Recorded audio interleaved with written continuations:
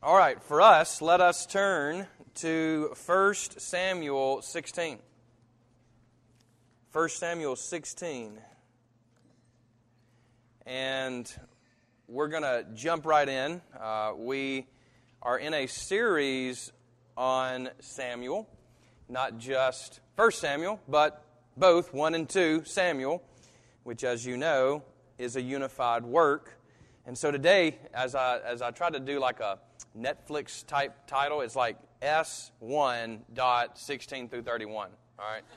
So I don't know if that works, but it's like season 1, 16 through 31.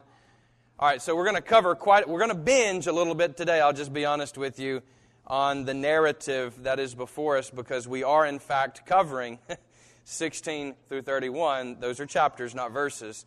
And so we're going to, as I've been saying, do a bit of a flyover of Samuel while keeping in mind a few things. One of which is this, as you're turning to, again, 1 Samuel 16. One is this.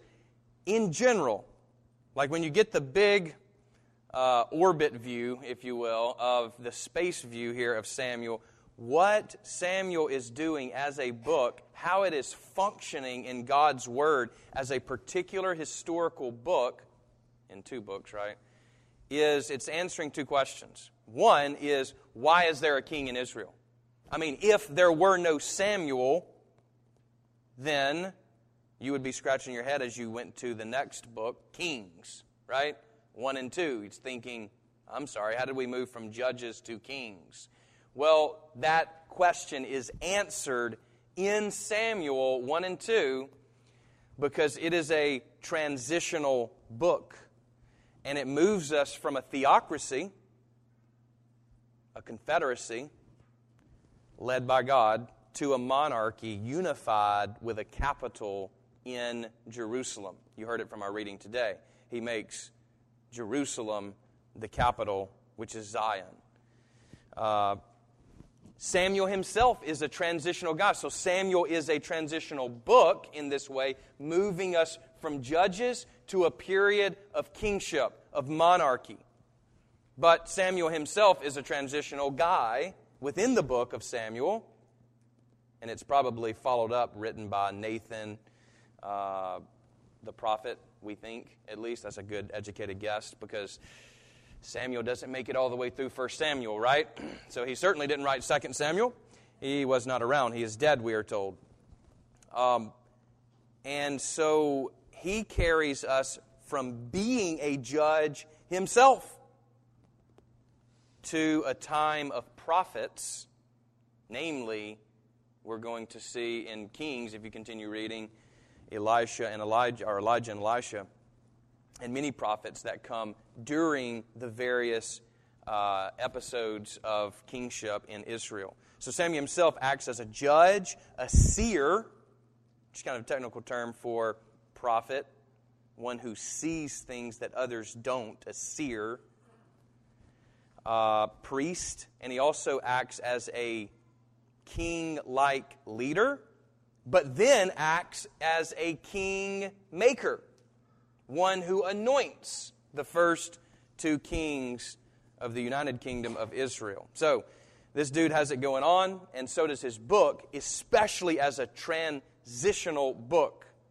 And so we're going to dial in and keep in mind that, one of the questions that is being answered, why is there a king in Israel? And then secondly, as we move into the life of David, one of the things Samuel is obviously answering is this: what is the nature of that kingship? So why is there a king? And then what is the nature of that kingship? Is it like all the other nations or not?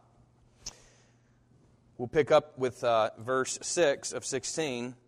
And Samuel, remember, Saul has just been rejected by God because of his disobedience. Now Samuel is told to go anoint another king from the house of Jesse. And so he says, well, hang on now. If I go over there, Saul's going to kill me. So apparently Samuel is aware that Saul has a temper, and that is in particular against anyone else being king. Because it's not real wise to sort of anoint somebody king when there's already a king, right? Unless you want to die. or get into a fight or something. And so notice verse 6. When they came, he looked on Eliab and thought, surely the Lord's anointed is before him. Notice, by the way, the seer isn't quite seeing properly. But the Lord said to Samuel, do not look on his appearance or on the height of his stature, because I've rejected him. For the Lord sees not as man sees.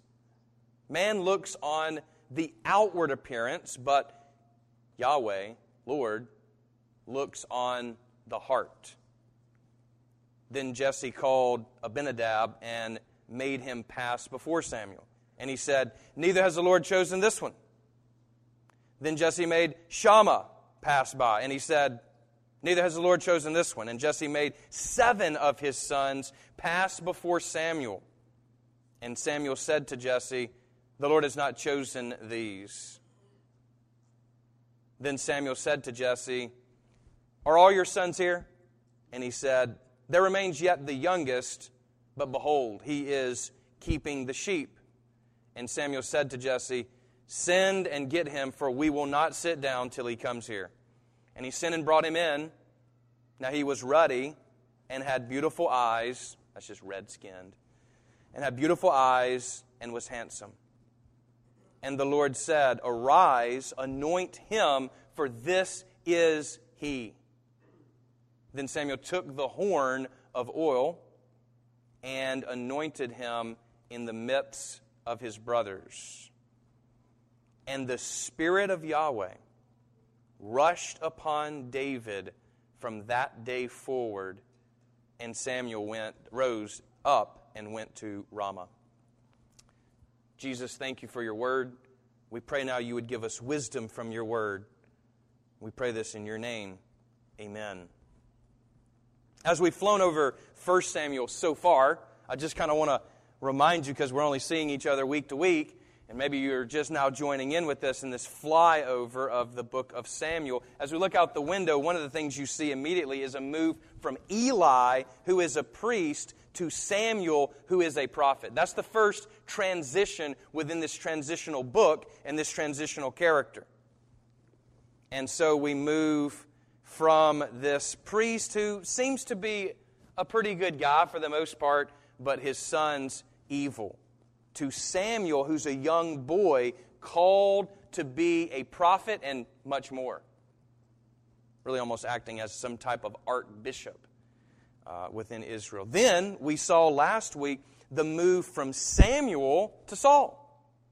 And he cries about this. He wonders if he's being rejected.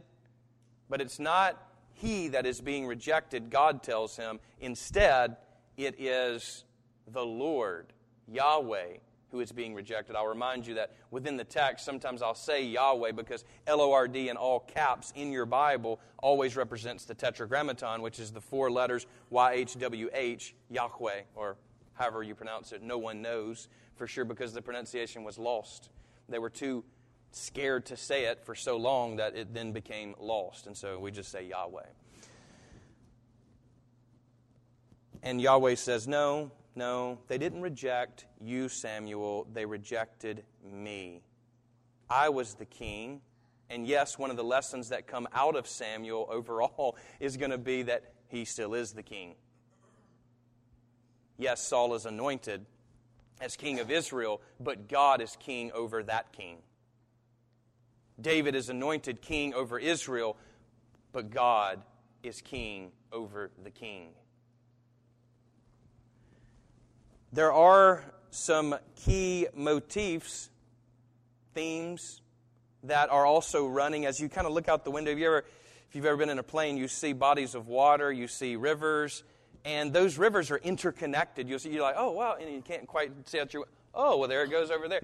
And you see from a bird's eye view, there are certain themes that are interwoven into the movies you watch, into the shows that you enjoy, the books that you read, and so too in this historical narrative in Samuel. And these motifs, these themes run through the book as interwoven within the very fabric, and if seen, notice the repetition here of seeing that we started with, if seen, then it is repetition even in the different stories. So, this weaving through, one of the things you'll notice is this: God opposes the proud and exalts the humble. This is something that over and over, those who will humble themselves, the Lord raises in Samuel. And not only in Samuel, back it up to the Pentateuch, back it up to the Judges period, Joshua, or fast forward anywhere in the book, and you're going to see that God opposes those who are high and haughty and proud and can do it theirself, and He exalts those who are humble. Also, one of the streams that flow through Samuel is, despite human evil, God is at work accomplishing His purposes. And if there's humans anywhere on the planet, there's going to be evil. And yet, God is using humans even within the evil that is happening. And He's working His plan. And God is going to raise up a Messianic king. These themes are going to be hammered out as we move forward. I'm going to remind you of these pretty much every time that we talk from here to the end of 2 Samuel. And I got to thinking as I reread 1 Samuel, and I finished it, this week. It's fascinating that God is using events, not just words. Many of us want propositions. We just want to be told, what do we need to do and what do we not need? Just give it to me. And here comes somebody with a story. Well, let me tell you a story. I'm like, seriously, man? I don't want to listen to your story. But the times that someone has made me pause to listen to their stupid little story, that thing stuck more than the proposition. I still remember a time when a professor of mine cornered me, and he could have just confronted me about something, but instead he told me a story. I thought it was the stupidest thing. It made me mad, primarily because I saw myself in the story. And I still remember that story. And the stupid professor who did it to me, This is the way narrative works. You don't have to like narrative, but we must read it because it is the Word of God. And we must reread it. And the more you familiarize yourself with the narrative, this historical narrative of Samuel, the more all of that greenery and bluish stuff that's down below becomes detailed. And we can say, I see now what's going on. What is connected to what? And so, this is the history that God chooses to highlight. God chose to highlight this story. I mean, we know about this period. This is at the beginning of Iron Age, historically speaking. We have quite a bit of data on this time period. This is the turn of the millennium, 1000. But God chose to tell this story, not other stories that are being told. Aren't you glad He's not still recording stories? Because, I would hate my story to be recorded, David, one thinks of David, and one might think of the adultery, or maybe the bravery, or maybe the disobedience, or maybe the radical obedience. And I think that's part of why story strikes us as real, and not just propositions, but narrative, is because we're more than one-dimensional. And narrative captures that in the characters. David is a deep character. Saul is a deep character. These are not just weak characters. And I'm glad, for one, that God is not recording salvation history right now with me.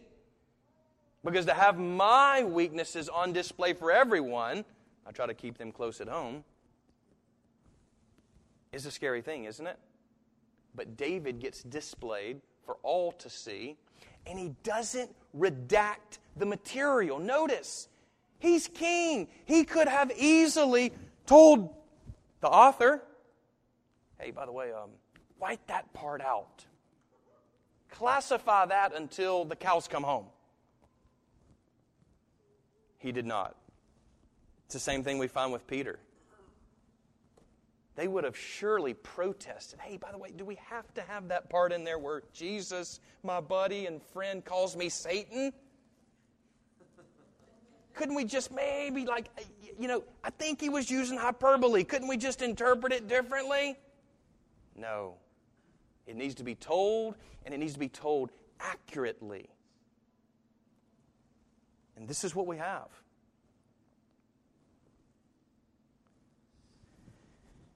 Take Eli, for instance.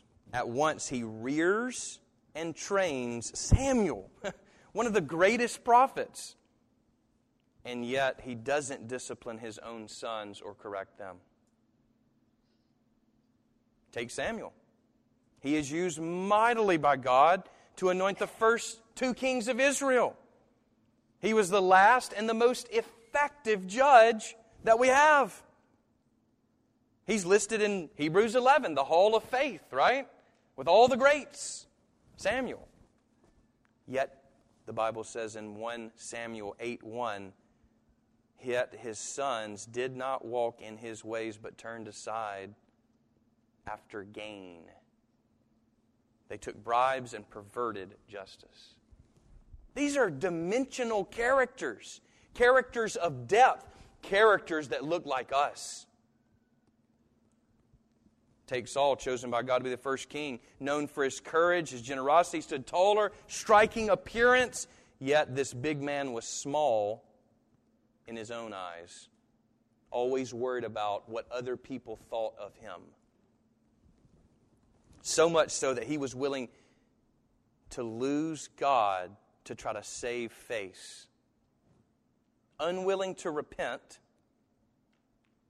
to save himself, and instead he loses God. Haven't you noticed that in yourself? I mean, sometimes I'm just, oftentimes we're all amazed by people. Persons. Persons are unique. They're unrepeatable. They're not going to happen again. And they're deep. When we feel like we've got somebody figured out, we just don't know them well enough. You ever notice how quick we are to dismiss people that we don't know? Someone on TV, a talking head or something, some story we hear. We just dismiss them immediately. But the same sort of circumstance might happen to our spouse or our friend. And we're like, well, now. And we clarify. We nuance. Why? Because we love them. We know them more than the person on TV. The person from afar, we don't know, and we make these generalizations. The person that we know well, that person is deep, not totally understood by us. That's what makes relationships interesting, isn't it? I mean, Jessica and I have been together 15 years, 14 married. I still don't know the woman. She surprises me sometimes. Exactly. I'm trying to get to know her. The other week, someone prayed for me. And the prayer was so deep and pointed that it surprised me coming out of the mouth of this person. And I thought to myself, well, there you go. When you think you got somebody figured out, you don't have someone figured out. And I think that's one of the points Samuel is making in this book, is that we need to be careful what we see. Not just the outward appearance. The outward appearance is deceiving. Amen. God looks upon the heart. And that's both good news and bad news. As we've stated before, it's good news because that means Marshall gets a chance. I had to look back at some of my transcripts the other week and I was like, oh, what a knucklehead. Why did I just didn't care. And yet God, over and over again, is telling me pursue more knowledge. It's like, I'm sorry, I think you've got the wrong guy. Doesn't He like to use our weaknesses? Can He even, the question is, use our strengths? Not according to Samuel. Remember, one of the streams that's interwoven, He exalts the humble. What we're willing to bring to Him, I need help with this. He can help us with. But the things that we try to do ourselves, He sits back and has to watch us botch it up. Okay. And some of us, we botch it up and try to redo it, and we spend our life like that. You don't have to. That's the good news. He can take our weaknesses. Hear this, because somebody needs to hear this. He can take our weaknesses, the things that we're not good at, the things that we don't see ourselves doing, and He can perfect Himself in us and His character in us. What a thought that is. But we must be willing to say, Dad, I need help. With all things construction, I just need help, all right? I'm not a construction dude, but I can do what I'm told. And it turns out all right once I do what I'm told. And the Lord sometimes is like, hey, why don't you try that in other areas of your life too, man? I say, yes, sir. You ever say yes, sir to God? I don't know, that's the way I talk to Him sometimes. Yes, sir, you know. I am His son after all. Thanks be to God. God writes these lessons in narrative forms for us to see. Notice in our text, there's a lot of seeing going on, isn't it? He looked at Eliab. Do not look on the appearance. The Lord sees man's heart. He doesn't look on the outward. Behold, here comes David. There's a lot of seeing that is going on in chapter 16, because I think that's what's happening in the whole book. We're supposed to see within the narrative. I haven't used this in a long time, so I'm going to use it now. In Lord of the Rings, at the beginning, Tolkien warns us. He says, look, don't read this as proposition. I'm ad-libbing here. Don't read this as propositional. I didn't write this with some kind of proposition that I wanted to force into the story. I wrote a story, and if you see something in it, there you go. But don't think that I just wrote it cheaply. It's its own story. I love that. I think that's beautiful. That's why sometimes I don't like illustrations, is because they're too forced. But life is the best illustrations we get. We are we not, the image of God? That is what we are supposed to be. And He highlights for us in these chapters, 16 through 31, several things that I want to burst fire on real quick. So, bear with me. You know what burst fire is, right? Maybe a 3-round burst, right, out of a weapon. So we're going to just very quickly. Notice chapter 16, Samuel anoints David.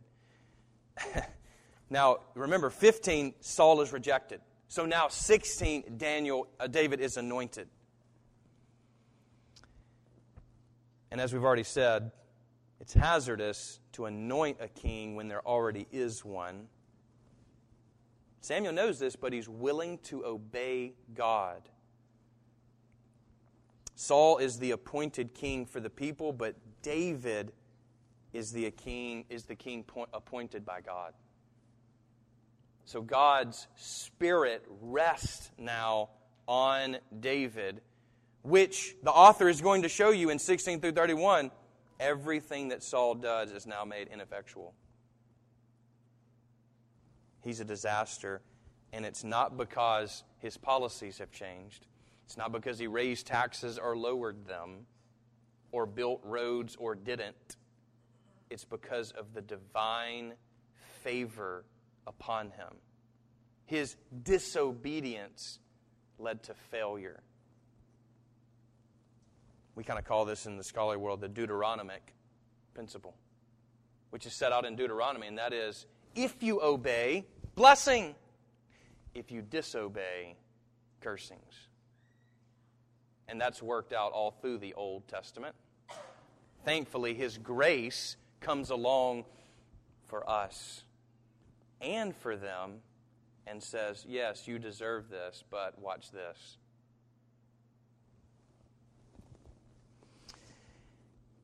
Samuel takes this big horn, I would imagine, fills it with oil, and pours it all over David. He's drenched. And as you already saw, all the sons, he's the 8th son, which that number operates in the Scripture as a number of completion. Not in the same way that 7 does. It's almost a new completion. It's a new day. It's like a new week. And this is exactly the way it operates here with David.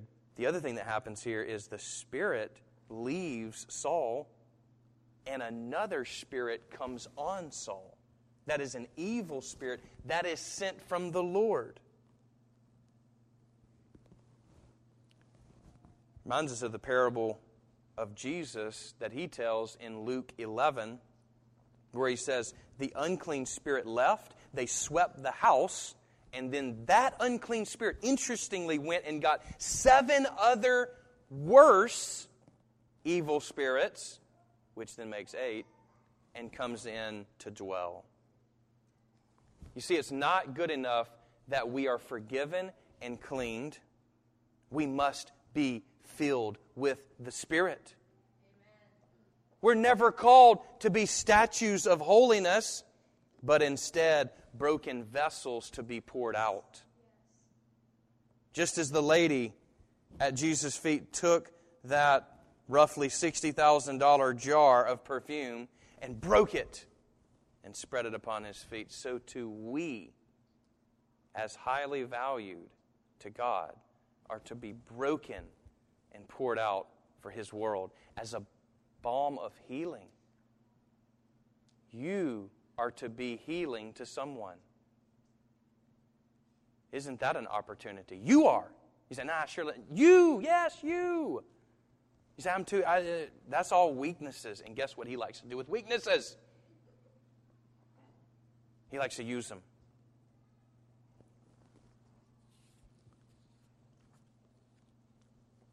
Then we get David and Goliath, which is a story that shows David's obedience. If we're looking closely at the text and seeing clearly, what we will see is that David sees more than everybody else.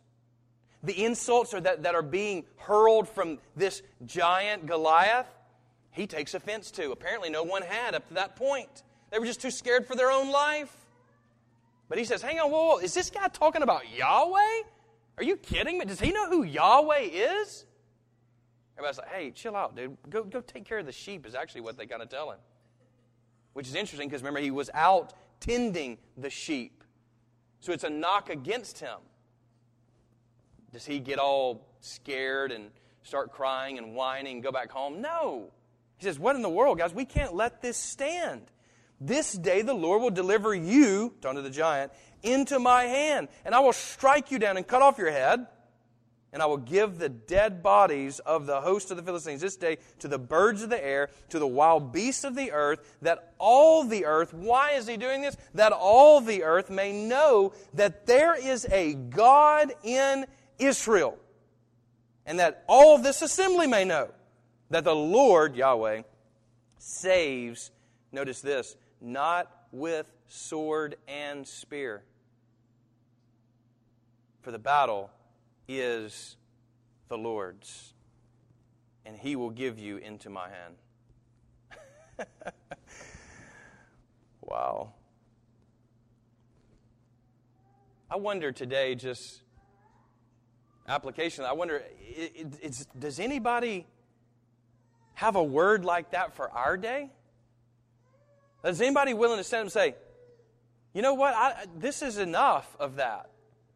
I'm ready to fight with God, and I'm willing to stand up. I'm not a good fighter. I'm a little guy maybe. I'm too young. I'm whatever. Maybe too old. No, not with God. He uses both the young and the old and all those in between. to accomplish His purposes. Because David's strength, again, comes at his anointing when the Spirit of the Lord rushed upon him. My prayer this morning for all of us is that the Spirit would rush upon us as He anoints us with His oil of the Spirit. Because just as David was chosen, so too are we. We are the chosen, a chosen generation, a royal priesthood, that we might show forth the praises of God. Not just any God, the God of the whole universe. When I sit down and do my devotions in the morning, I sometimes forget about that. I'm just ho-hum going through there, talking to the God of the universe, the King of Kings, and all-consuming fire. We just sang a song or either read from something that said He was coming on clouds with fire.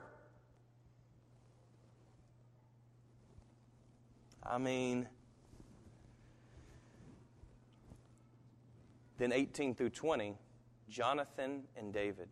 This beautiful, manly friendship. You trust me, you don't get this kind of affection, of friendship, anywhere else in the Bible.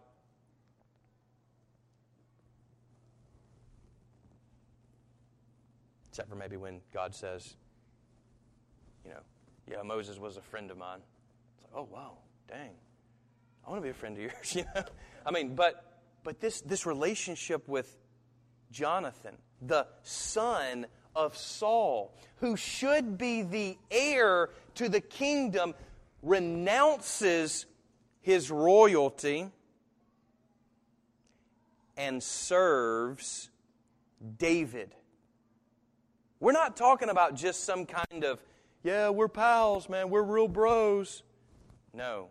We're talking about, the Scripture says, he did chesed with David, which is covenant faithfulness. It's the same relationship used to God and His people Israel. He binds Himself to us, and Jonathan binds himself to David. The language is so strong that at times some people have interpreted this to be a homosexual relationship between them. Because it says things like their love for each other was deeper, greater than the love of women. But the text never says they knew each other. It says they loved each other. The way that Adam knew Eve and a baby came. That's sexual knowing. There is no hint of sexual knowing here. This is a strong friendship, and we should not allow evil to hijack the beauty of this covenant relationship between Jonathan and David. And then Saul tries to kill him. The rest of these chapters is basically a cat and mouse game of Saul trying to get David. It reminded me this morning, it came to my mind, Wile E. Coyote, He's wily, cunning, but stupid. He's, and he jumps down. The Roadrunner. That's what I thought about. It's David's a roadrunner. He's, even when the plan is perfect, even when the trap has been set, there just seems to be no way out. He's gone. And Coyote is left with an anvil on his head from Acme. I think that sums up pretty good the cat and mouse chase between Saul and David. He tried to kill him outright with a spear. Remember, he was playing the lyre like a little harp. And it was to calm the evil spirit. So interestingly, he's playing the harp, and he's also slinging a slingshot to kill. This guy's a lover and a fighter. He's a poet, we know. He wrote most of the Psalms. And yet he's valiant in battle, courageous. Sinner and saint. He also makes David commander of his military militia in order to kill him. Oh, yeah. You're going to be on the front lines fighting with the, Navy SEALs, fighting with the Green Berets, and I'm going to send you out there by yourself to die. He doesn't die. He marries him to his daughter Merab, hoping that the Philistines will kill him because there needed to be some kind of payment for the marriage. Then he marries him to his daughter Michal and asks for 100 Philistine foreskins. So we get into circumcision again. He says, you can marry her if you bring those in. And he was hoping they would skin him before he skinned them. He brings back more than enough in complete victory. Everything Saul does backfires. And as Saul pursues him, at one point, the men that he sends, the Spirit comes upon them. They start prophesying like the prophets. They're before Samuel. Samuel's standing there, and they come out here trance-like prophesying. And then Saul's like, well, I'm going to come down there myself. Now remember, when the Spirit originally rushed on him, he prophesied, and they said, whoa, is Saul among the prophets? Now, it's a very different scene. I don't have time to get into how it's different, but it is a very different scene because he's in disobedience to God, trying to do something disobedient, but the Spirit rushes upon him anyway. He starts prophesying, going into a trance, starts taking off his clothes. He's stripped, naked, and lies there for the rest of the day as Samuel's in Ramah. David's out here. Couldn't get to him. Stripped of not only his clothing, but his kingship. That's the point. If we're seeing what the author is saying, he's stripped of divine favor. So, without the Spirit, he's left undone. And so are we. Oh, Holy Spirit, would you clothe us in your righteousness, in your holiness? Don't we need His? We're undone without Him. We're naked and don't even know it.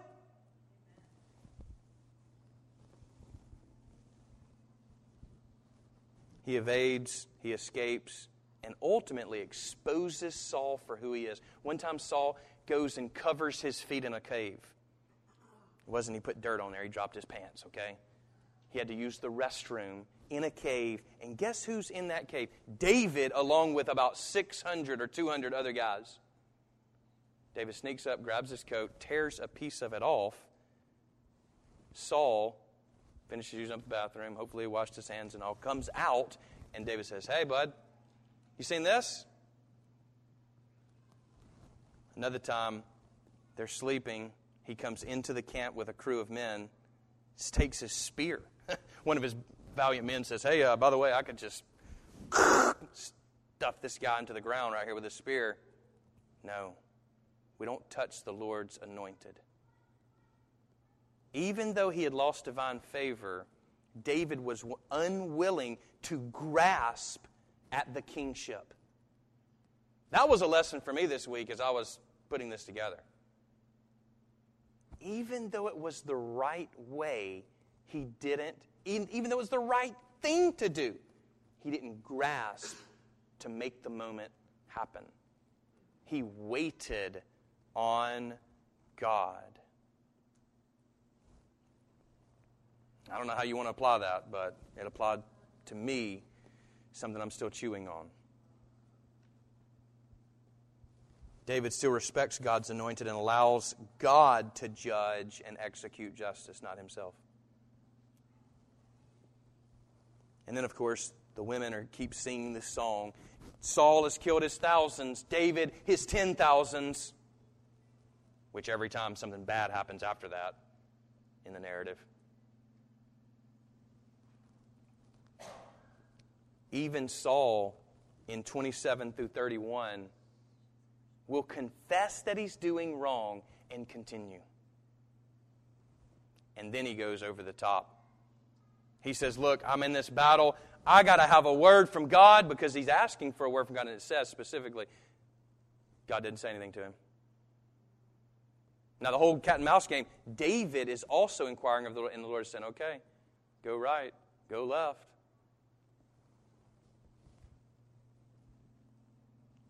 Saul finally says, I got to hear a word from Samuel. I miss that old boy because now he's dead. The text just simply says, Samuel died. It's like, oh, okay, well, no, okay. Just very brief. He gets a medium to perform a necromancy, which is calling up the dead, in order to talk to Samuel. Interestingly, in the text, it's not her magic that does it. It just simply says Samuel came up from the ground, which is we're thinking it's Sheol, but even so, it doesn't particularly say Sheol there. But nonetheless, it's the place of the dead. Samuel comes up and starts talking to him. Of course, everybody's kind of freaked out by this, as he's consulted a witch, which is disobedience, and against Samuel's will, bringing him up. He said, "What are you doing? I don't want to come up." And then, at the end, Saul and his sons' fate is sealed in Samuel's words, "Tomorrow, you and your sons shall be with me." Verse 19. To speak with the dead is to join the dead. We are forbidden. Even in death, the author doesn't give as much press for Saul and his sons as he does to David's victory. David was warring in the south. Saul took his sons and his army up to the north to fight the Philistines. There's little press given to the fact that they are laid out dead on Mount Gilboa. And then the Philistines next day come out, strip them, same term used, strip them. They decapitate Saul, put his armor in their temple to the Ashtoreth, sex goddess, and then they pin his body to their city gates, along with his sons. Then a group of valiant men go out and rescue their bodies during the night, and they burn them, and that's the end of Saul. And it's the end of his sons. And it's the end of his kingship, and it's the end of his lineage. The Messiah will not come through Saul's house, but David's. So what do we see in these chapters? I think we see that we need to see differently. We must see with the eyes of faith, only given by the Spirit. And we must repent if we see our circumstances, if we see our spouse, our friends, people, work, issues, whatever in our life, in a way that God doesn't see. Give us your eyes, O God. Give me, God, your eyes to see by faith.